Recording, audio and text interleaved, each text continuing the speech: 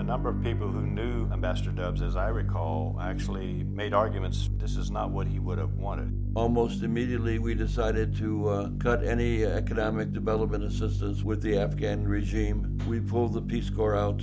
But as far as Afghanistan and the Afghan people, then probably they need even more in the way of aid and assistance and the U.S. presence in a positive way. He wanted to see the Afghan people thrive and the country to become independent, robust, economically competent. He was a dedicated professional, loved his country, and died for his country. The murder of Spike Dubs in February 1979 led to dire consequences for the United States, for Afghanistan, and ultimately for the Soviet Union. In this episode, we'll look at the Americans' official response to the crime. The Carter administration left a vacuum in Kabul the Soviet Union eagerly filled, only to land the Red Army in a bloody, fatal quagmire, and condemn the world to a 40-year cycle of escalating violence.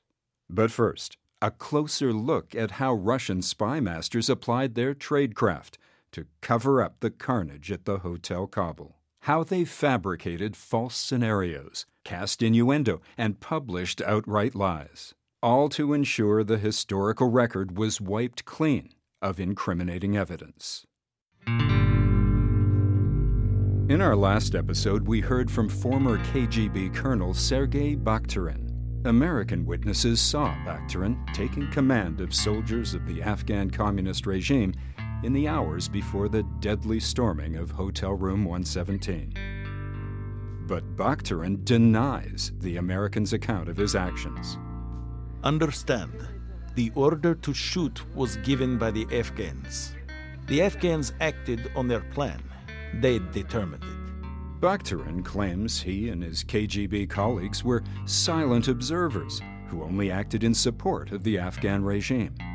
Of course, they demanded that we provide ammunition, which was fired from the machine guns. But when the door was forced, a German Schmeitzer was not our weapon. This means that the Americans supplied the weapons from which the shots were fired. No one else, not even Afghan officials, claimed a Schmeisser submachine gun was used. The evidence shows the Americans at the hotel were unarmed and tried to prevent any shooting taking place.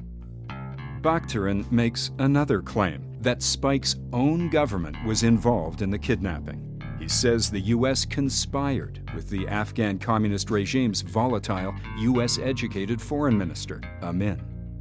But the fact is that the matter itself is dark. How and why there was such a conspiracy, and for what? Because the explanation could be the double game of Amin. It may even be that he was afraid that the Dubs might reveal his connections to the Americans. There was such a flirtation going on at that time. The Americans were betting on it. A book Bakhtarin contributed to goes even further. Virus A claims Spike was a covert CIA operative, that he visited the hotel with men resembling his kidnappers the day before the Valentine's Day incident. Laughably untrue, according to former CIA and State Department witnesses I've interviewed. It turns out Bakhtarin wrote his own account of his time in Afghanistan, one he did not tell us about. He authored a chapter in a book titled Afghan, Again Afghan. In it, he describes several of his operations.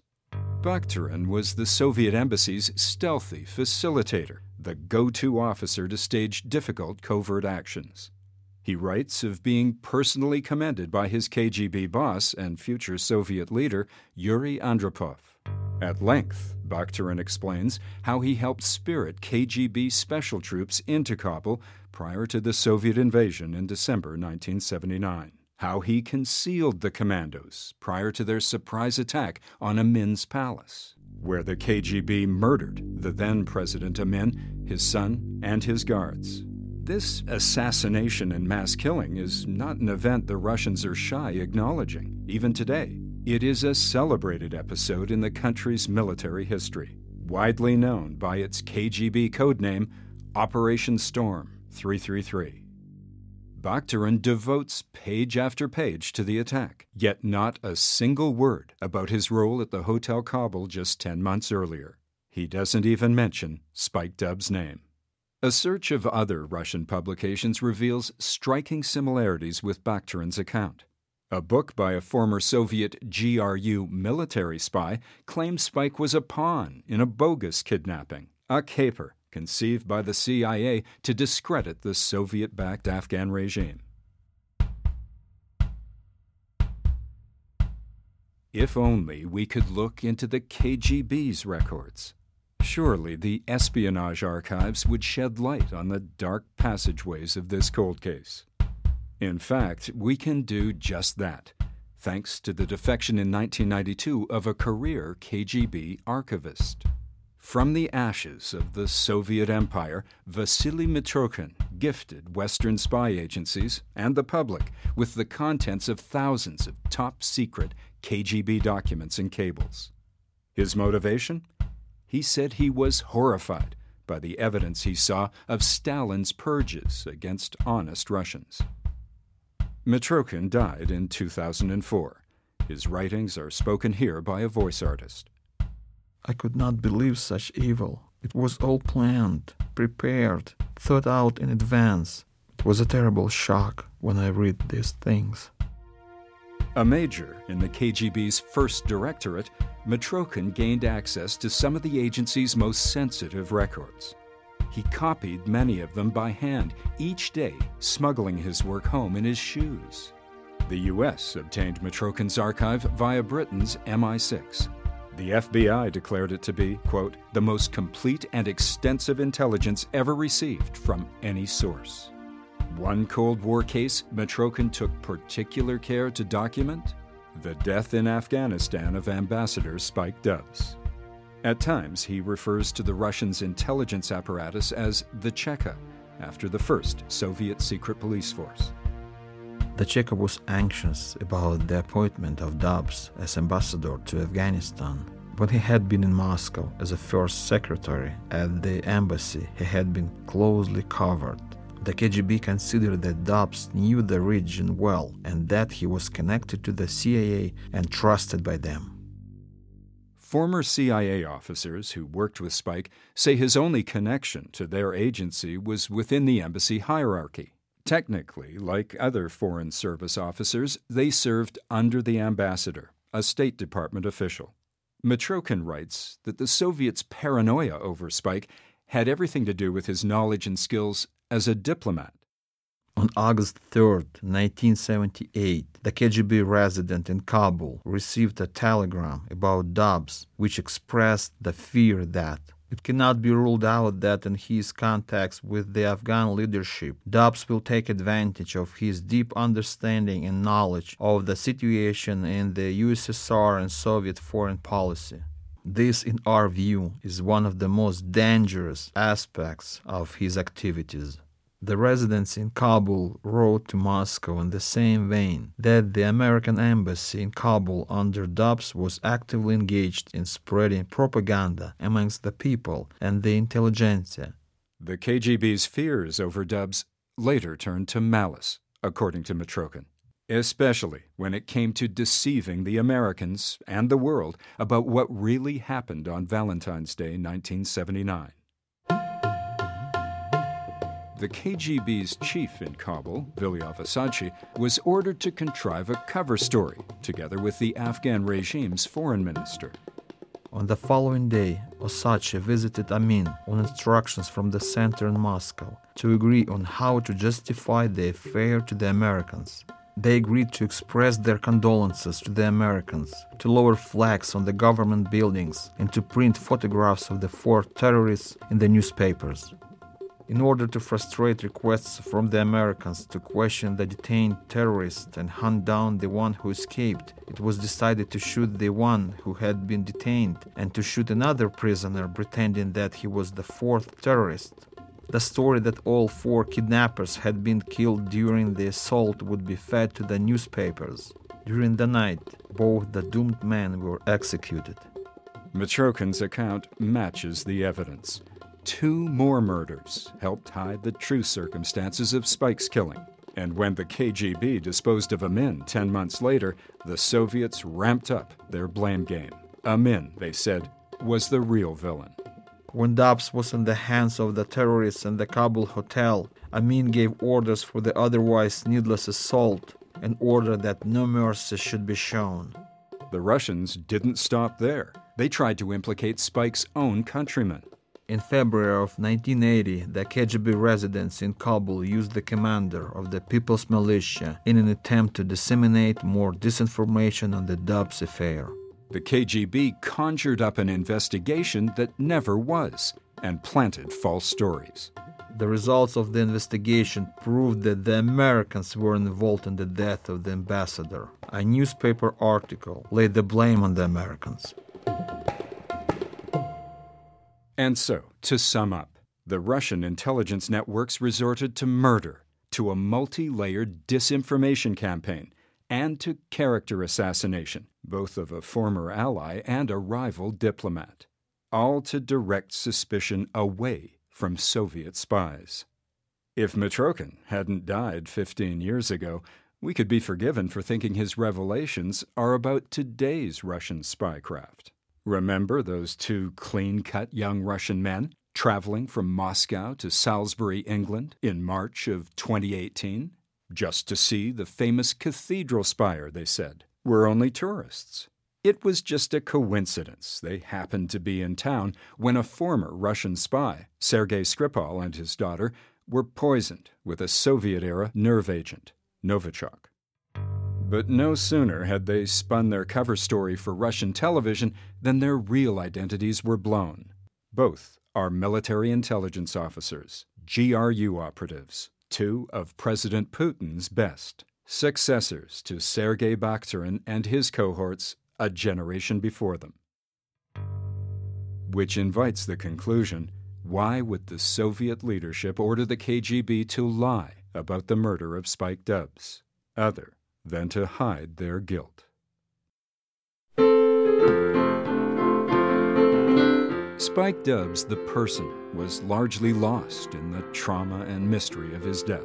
This was a man who loved to play the piano, a warm and open man who enjoyed hosting parties for his embassy staffers and their families, who even took on a role in the Kabul Amateur Dramatic Society's production of Oklahoma, a show that had to go on without him.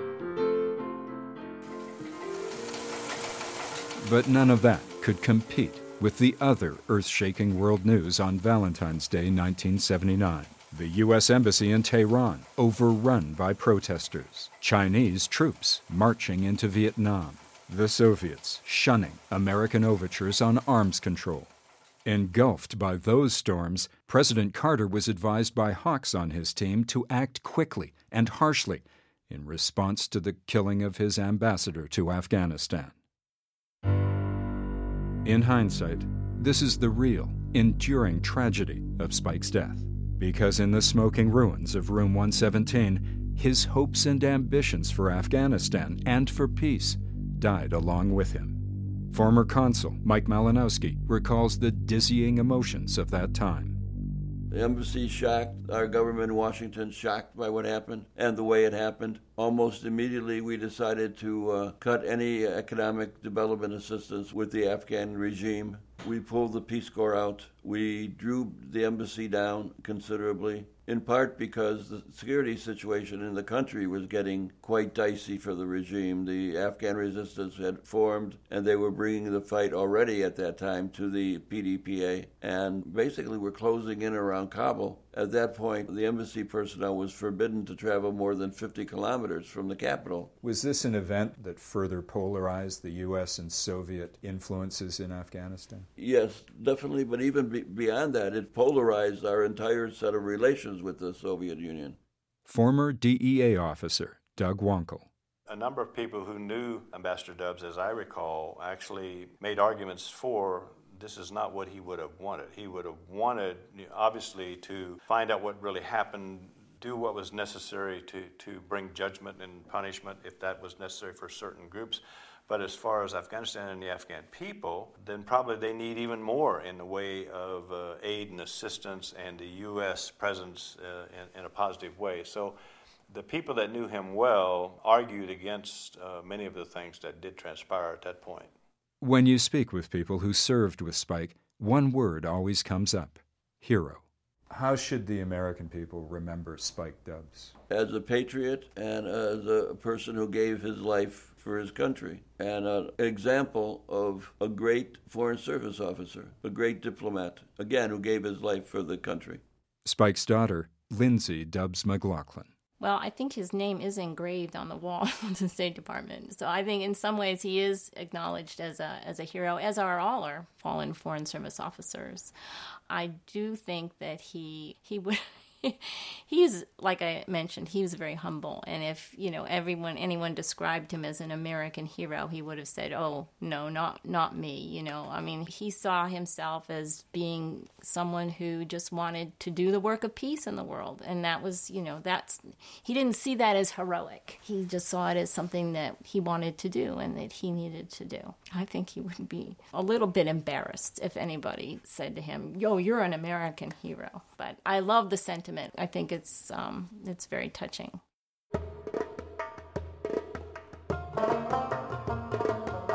My dearest Lindsay, if we were a perfect society in every respect, I would be much less uneasy about pointing the finger elsewhere. So before becoming indignant about situations in other countries, I would like to see us getting our point across by becoming a model which other societies would consider worthy of emulation. Whether this government can maintain a semblance of independence from the Soviets is not yet quite clear. Our problem is to do those things which help Afghans become self-reliant and resilient, and thus confident enough to ward off undue and perhaps harmful pressures from the outside. Much love, Dad.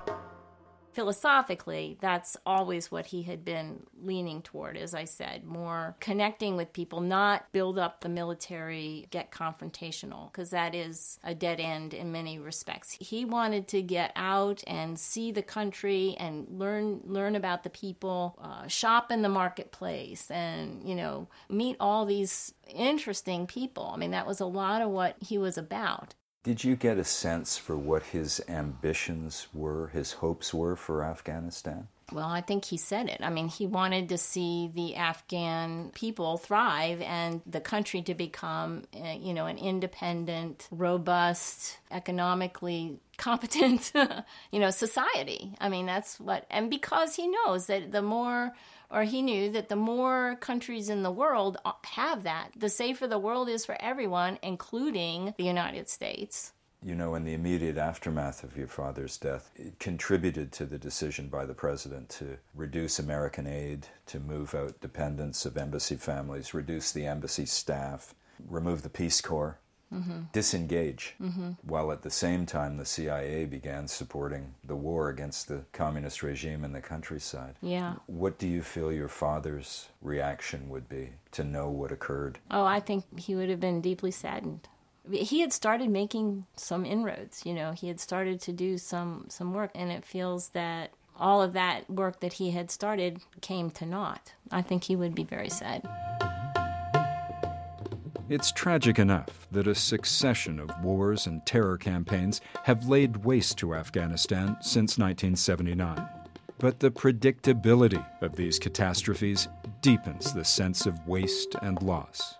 At times, Spike's letters to Lindsay have a chilling quality. He could see the superpowers were playing with fire just prior to the outbreak of 4 decades of war. Undoubtedly, this new government is Marxist-Leninist in its lineage. Yet I can't quite describe the brand of Marxist-Leninism that this regime is in reality. Professions of independence and non-alignment abound, yet one can't help but wonder how beholden to the Soviet Union this regime feels itself to be. Some signs of cleavage to the more radical states is not reassuring. Yet one cannot ignore that this people is ferociously independent and deeply religious, characteristics which must give any regime pause if its intentions are to impose an alien ideology upon this nation. Rumors of resistance, especially in the tribal areas, are rampant, and one hears that there is concern about the heightened presence of Soviet advisors. While the outward atmosphere is calm, one senses disquiet below. One last question. Should the U.S. government be doing more to find out, even now, what really happened? Yes, but only because I think it would lead to more insight about what is occurring in Afghanistan and that part of the world today. And the world's in a lot of trouble right now. And I feel that anything that can shed some kind of light or bring some sort of insight about, events and how things are falling together might go some of the way towards seeing our way out of these troubles. So I would say, it would be great if the American government wanted to pursue more about figuring out exactly what happened, but not just for the sake of figuring out what happened, more for seeking wisdom about what were the factors, what was really at play, because that might give us some insight as to what is going on right now. As we've seen, there is circumstantial evidence pointing to the Soviets. Given their fear that Spike might turn the Afghan regime away from Moscow, the Russians benefited from his demise. But suspicions aren't evidence. So the question becomes, can we re-examine the body of evidence that does exist and possibly add to it, and do so in a way that leads to answers? For starters, that puzzle within the mystery. Who fired those pistol rounds? The 4 shots after the machine guns fell silent, the ones that momentarily stopped the Americans rushing to Spike's aid in their tracks. After those shots sounded, Mike and Doug and the others say they saw no one enter or leave room 117. They found only 3 bodies in the room, Spike and 2 of his captors. When you entered the hotel room and retrieved Ambassador Dubs' body, did you take time to check in the room, under the bed? Did you inspect under the bed, for instance? No, we did not, because, again, our main goal was to secure the ambassador and get him to proper medical treatment.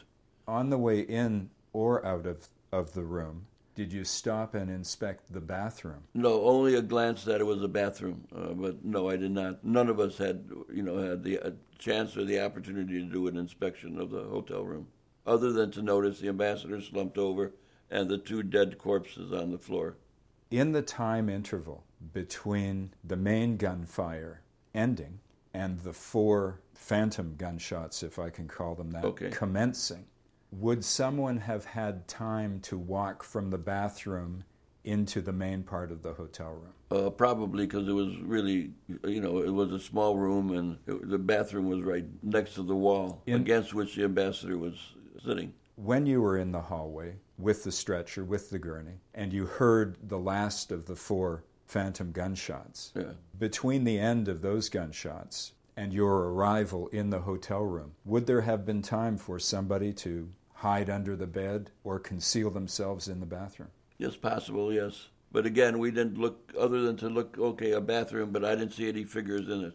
Has there ever been any explanation from any authority as to who fired the 5.22 caliber bullets that killed Ambassador Dubs and the gunshots that you heard, the phantom gunshots? Has there ever been any explanation as to who fired those shots? No explanation to me, either when I was posted at the embassy in Kabul, Afghanistan, nor when I was working in the State Department at a time when I was office director for Pakistan, Afghanistan, and Bangladesh. And finally, when you entered the room, you found 2 Afghans dead on the floor who you conclude were kidnappers. Yes, I mean, I stepped on them. I didn't notice them until I stepped on them. And but again, the room was full of smoke and haze. All I knew is that they were right in the end of the little entryway, and before you got to the area of the room where there were beds. But logically, would you have expected them to still be alive when you arrived in the room? No, I didn't. I thought they were killed fairly immediately. Early on. Early on, yeah. Given the ferocity of the gunfire. Exactly. Given the ferocity of the fire and the fact that people were coming in the room as well. So this puzzle has remained with you always? Puzzle has remained with me for, how many years this has been? 40 years? 40 years, yes.